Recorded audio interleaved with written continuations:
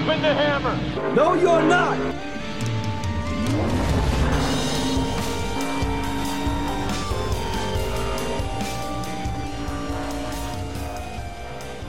Hello and welcome to the latest episode of Dropping the Hammer with Daniel McFadden. I am Daniel McFadden, and with me is my good friend, James Crow. Hello everyone, once again. Coming in hot with the energy. Yeah. Yeah. Well, you need to get yourself an energy drink, just toss back a shot, and then you're good to go. Yeah. So anyway, we're recording this on Wednesday, March 3rd. A few days ago, the NASCAR race weekend at Homestead Miami Speedway ended. We saw wins, first career win by Myatt Snider in the Xfinity Series on Saturday, which, followed some drama that we can get into. And then on Sunday, we had a win by William Byron for his second career Cup Series win, his first of the year. And safe to say, both of those winners were surprise winners, Crow. Yeah, I also saw that this was his first win with his new crew chief. Yeah, Rudy Fugle. His first Cup win with Rudy Fugle, but him and Rudy were paired in the Truck Series together at Kyle Busch Motorsports, so they won quite a bit there. Fugle is Byron's third different crew chief in 4 years, and he just got done with 2 years with Chad Knaus, who was Jimmy Johnson's former crew chief. So, and they got that one win together last year at Daytona. So, overall, Crow, what were your general impressions of the race weekend in Homestead? So, as I was saying before we started recording, I remembered Homestead Miami being one of my least favorite tracks back when I was actively watching it before. But I know you mentioned that they had changed the track up some, but I really enjoyed it. I like any track that has like two real lines to it, especially one that just is right up against the wall. Mm-hmm. I really like watching drivers take that high line with that little tiny pocket of air between their car and the wall, and still stay competitive. So that's always fun. Well, yeah, Homestead's a track with multiple grooves. It's got definitely more than two lines. You could be down on the line around the bottom of the track, up against the wall, the middle of the track. Yeah, you can pretty much go anywhere you want. It's the best intermediate 1.5 mile track by a mile, because it's the only one that doesn't. It's the outlier. All the other ones pretty much look the same. They all have a tri-oval, dog legs, and stuff like that. But this one's completely different, just two straightaways, very progressive banking, and it makes for some entertaining races. And the Xfinity race was very fun to watch. And then, what happened at the end happened with Mr. Noah Gragson crashing into the back of David Starr with 2 laps to go. And that has set off such a chain of online social media drama that I'm pretty sure everyone has forgotten that Myatt Snider won the race. I've heard more about Noah Gragson in the last 3 days than any other point in his career so far. Yeah, you do have to feel for him because he was dominating at that point.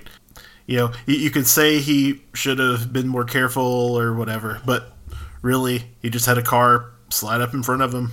It's just one of those things that happens in racing, and it cost him a win that he probably would have gotten otherwise. But this is the third time in 3 races at Homestead, including the 2 last year, where some late accident robbed him of a win. Like, both last year ended in overtime when he was leading, and he lost his shot to win. So yeah, he's good at that track, but he just hasn't been able to seal the deal, and he's been showing himself to be kind of a sore loser these last few days. So I recommend people listen to the Dale Jr. download this week, where Dale Jr., who is Noah Gragson's owner, addresses that situation. He tweeted earlier saying, if you're talking about me, then I'm doing my job, which is a debatable statement. Yeah, he definitely seems to buy into the idea that there's no bad publicity, but we'll see how well that plays out when it comes for him to do his next contract negotiation. Oh, for sure. I mean, he's in his 3rd year with in the Xfinity Series. I have no idea where he's bound for if it comes to Cup. So, but But okay. Other than that, what about the Sunday? What'd you think of Sunday's race? It was a nice, enjoyable, competitive race. Like I said, I really, I like that high, like drivers running on the high line, and there's plenty of that. I wish the lead would have been a little bit more competitive during the last stage, but everyone behind the lead was nice and competitive and good racing. Oh, William Byron, dominated the end of the race. Like, he led 102 laps, but it didn't feel like he led 102 laps. So, because it kind of, improves my thoughts on the race. Because there's, 5 guys who led at least 12 laps or more.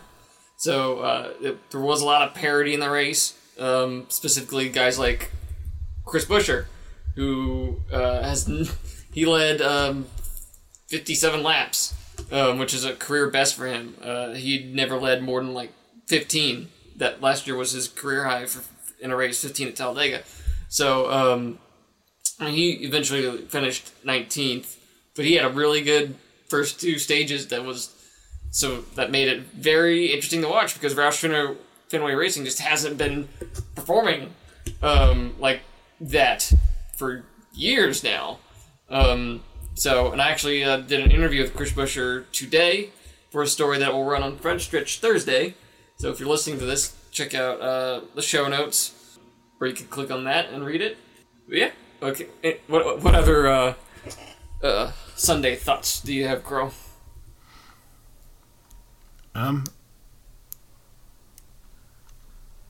Already tapped out. Yeah. This was one of the better races with this high downforce package, the 550 horsepower package that they have for this race.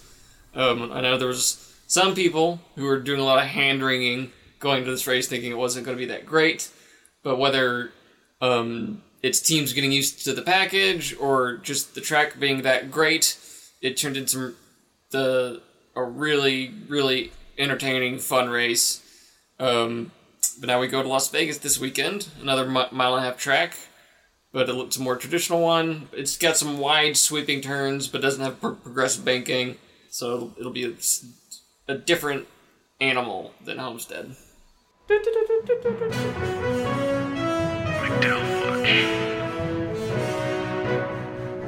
Dun dun. All right, Daniel. So we are now in week 2 of McDowell Watch, and dun dun. And surprisingly, Michael McDowell continues to be one of the top drivers in NASCAR this season. Which is not a statement any sane or sober person would have said back in February, before the Daytona 500.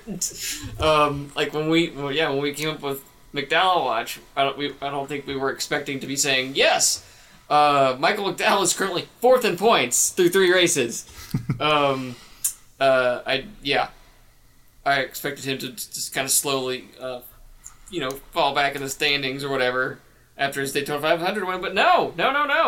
Instead, he earned his 3rd consecutive top 10 finish, which is something he's never done before. He'd never had 2 consecutive top 10 finishes, but no, he went out and finished 6th. Sunday after starting 6th, and I don't believe he had any stage points. No, he did not finish in the top 10 in either stage. But no, he is currently 4th in the standings behind Denny Hamlin, Kevin Harvick, Johnny Logano. McDowell is 33 points behind Hamlin, and it's really fascinating because the first 6 people in the standings have not won, except for McDowell, have not won races. Yeah, it seems like the key to his skill is he just has the ability to recover well. It's like he always drops back. I think at one point maybe he was running 20th. I just remember him running up around Bubba Wallace for a little bit. Mm-hmm.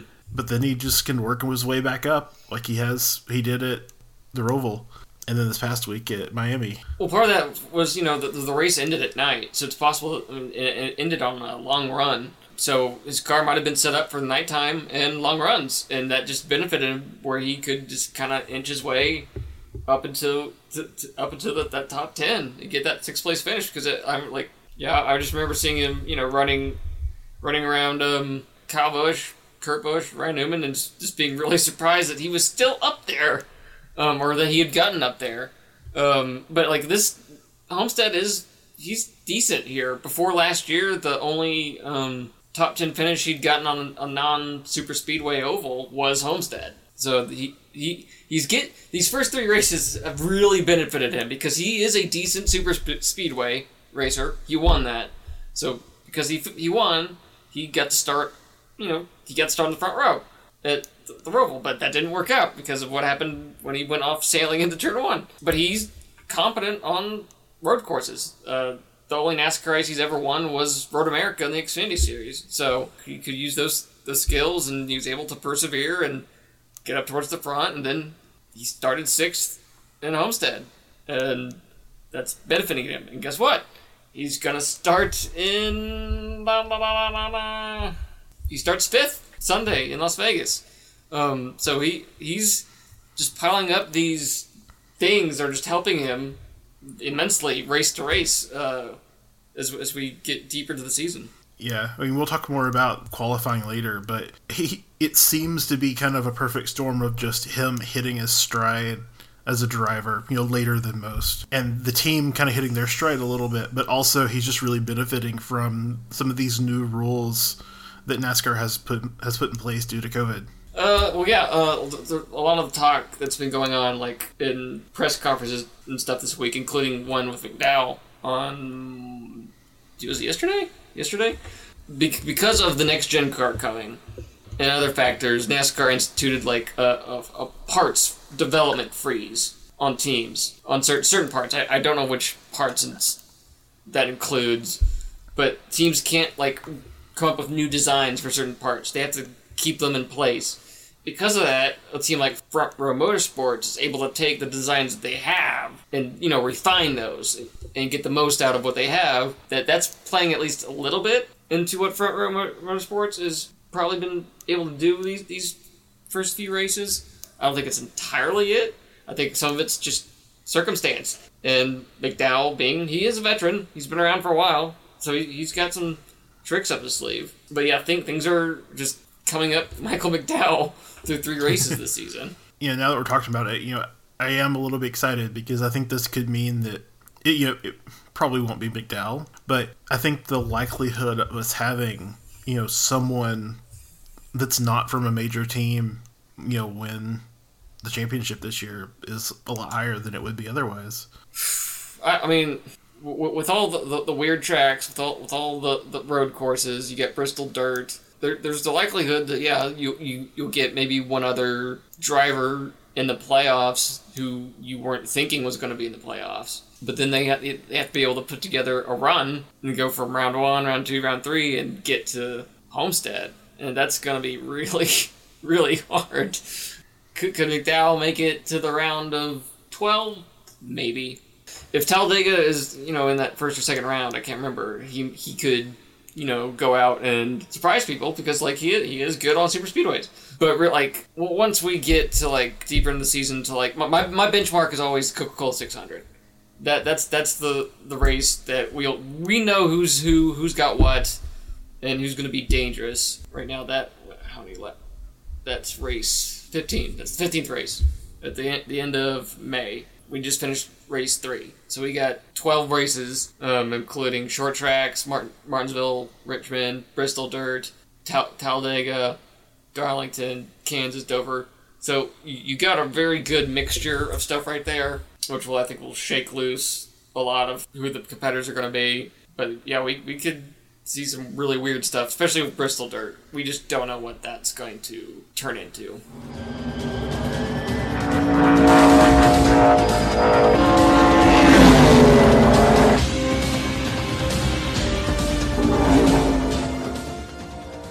So, coming back to NASCAR this year, I have no clue what's going on with qualifying. I know that it has to do with with how drivers finish in the previous races, and it has something to do with different point systems. Yeah. and I know that it keeps putting Michael McDowell up front since he won the Daytona 500. So can you tell me what is going on with qualifying? How are they determining the starting order for the drivers now in NASCAR thanks to COVID? Okay, so yeah, thanks to COVID last year, they just did away with qualifying, except for basically the Coke 600. That was the only one they did qualifying for. And after I think the first few races that they came back, if I remember right, they were just doing like a field inversion type thing each week. That was just for the first few races. But then they instituted a formula that they use each week to determine who gets the pole and starting lineup and all that, and which has seen Michael McDowell start in the top 10 in the last two races. The metric that they have is broken up into 4 parts. Like you said, one of those is where they finished in the previous race. That makes up 25%. Another 25% is car owner's finishing position. Is that a single car or for all the cars that owner has? I think it's like how much you earned in owner points per race, maybe? I don't know. I really don't know. I'm just reading this off of NASCAR.com's, and it says car owner's finishing position from the previous race. That's 25%. And then 35% is team owner points ranking, like where they are that week. And then 15% is fastest lap from the previous race. So pretty much all of these are performance based. They just put them into a blender, and that's what we get. And you'll see in some races you might hear about a driver being told just go out and put down the fastest lap you can, or something like that. And that's them trying to contribute to where they're going to finish or where they're going to start the previous week. And but they're not using that every week because. Like the Daytona 500, there are a handful of races where there's going to be qualifying. Coke 600, I believe the Southern 500? I don't know. And all the new races, all the new tracks, like COTA, Road America, Nashville, stuff like that. So we will get to see normal qualifying throughout the year, but when we don't, we got this math equation. And Bob Pockrass, my friend over at Fox Sports, every week he takes it upon himself to do the math himself and post what he thinks is going to be the starting grid, and then they actually announce the starting grids each Wednesday, and like for the top 10 for this weekend at Las Vegas, Kevin Harvick's on the pole. William Byron, who won, Homestead is second. Kyle Larson's third. Martin Truex Jr. is fourth. Michael McDowell's fifth. Denny Hamlin is sixth. Kurt Busch seventh. Chase Elliott eighth. Alex Bowman ninth. And Brad Keselowski is 10th. I'm just disappointed that they didn't factor in like how much social media drama you could churn up during the week. Just like 5%. So like, oh wow, Noah Gragson, you got a lot of likes and retweets. All right, here you go. We'll give you a little bump. That would be, yeah, that would be hilarious. Oh, wow.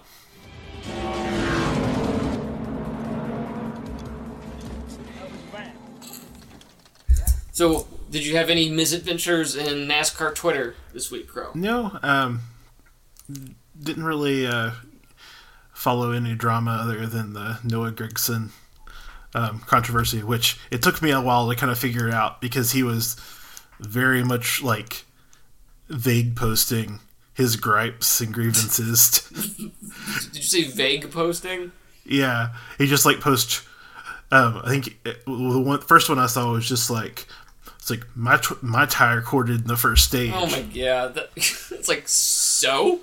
Like, he wasn't even responding to anyone. He just posted, my tire corded in the first stage. By the way, it's like, well, at that point, someone should have taken away his phone. Like, because that contributed nothing, helped no one, and just deflected. It was pretty petty by then. Yeah. But no, well, the team that he wrecked with, I believe, they issued a kind of a trollish statement on their own too. Yeah, they didn't help things. MBM Motorsports team owner Carl Long. Yeah, I don't have it in front of me. But yeah, he was not happy. But yeah, well, no Gregson, I don't think he, at the time, is just completely aware of that team's history. They've been around a long time. David Starr, I didn't know this until this week. He has 4 Truck Series wins. I didn't know that. And I've actually done a story on David Starr before. So I learned a little bit. But I'm guessing that Noah did not know how long David Starr's been around and what he has accomplished. I mean, he's a journeyman driver at this point for a team like NBM, which is a very small, very, very underfunded team. But he had that Whataburger car in 12th when the accident happened. He was on the lead lap with 2 laps to go. So, which just was very surprising. I don't know where he finished, but the fact that he was 12th at that point is very impressive for that team. Just happy to see that there's a Whataburger car. David Starr's from Texas, which is where Whataburger is based out of. So he's been riding with Whataburger on his car off and on for the last few years.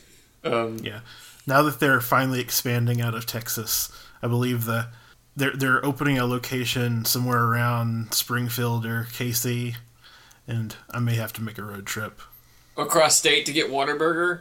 Yeah, I was born in Texas. What, you were? We have discussed this. I was born right across the state line in Texarkana. I don't remember this at all. This is new to me. This is news to me. I did not know that. I did not know you were a fellow Texan. Well, Whataburger is my birthright, or as Texans call it, Waterburger. Oh yeah, that's what I called it. Yeah, Waterburger. Absolutely, that's what I called it. Yeah, that's the birthright, calling it Waterburger. There's a Waterburger here in Springdale, but I never eat there. I had Waterburger a lot when I was living in Fort Worth a few years ago, but I really haven't had it since then. All right. I think that's gonna do it for this week's episode of Dropping the Hammer with Daniel McFadden. You can follow me on Twitter at Daniel McFadden, all one word. If you should know how to spell my last name by now, if you're subscribed to this podcast, and I'll also follow my YouTube channel, youtube.com/Daniel McFadden. I took a break from doing any videos this week because I, quite frankly, have a lot of videos up after just a month or so. So I'm gonna let that breathe. But please subscribe and like that, and share it with your friends and loved ones. Crow, where can they find you? You can find me at DTHCrow on Twitter, where I will be following Whataburger now. You hear that, Whataburger? So, are you aware of the whole Camping World thing with Marcus Lemonis going on this week? Like as in the guy from The Prophet? Yeah. No. Oh, okay. I guess we're not ending the episode right now. Marcus Lemonis is the CEO of Camping World, which sponsors the Truck Series. And Monday night, Lemonis revealed that he was going to be sponsoring Grant Enfinger, who typically races for GMS Racing, not GMS, ThorSport, would be in the number 6 truck, because he's part-time this year, because he's splitting time in his usual truck with Christian X. So at least this race, he was going to be driving the number 6 truck for another team. And Marcus Lemonis revealed Monday night that he would be sponsoring Grant Enfinger in that truck. And then that set off a firestorm where Lemonis basically offered to sponsor every unsponsored truck in the field. He would give each team $15,000 to put their Camping World wrap on the truck, and then if they finish in the top 10, they get more money, and if they finish the top 5, that prize keeps going up, including if you win. Now there's more than a half dozen trucks that are going to be sponsored by Camping World in Friday night's race. That's amazing. it's I was good. like, I was actually just watching The Prophet earlier when I was eating dinner. So Okay.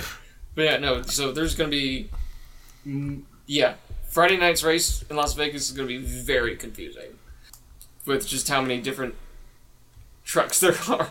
So that's what's been going on in the truck series this week. So yes, there's that. You missed that on NASCAR Twitter, apparently. yes, I completely missed that. But that is really cool. So you need to follow Marcus Lemonis.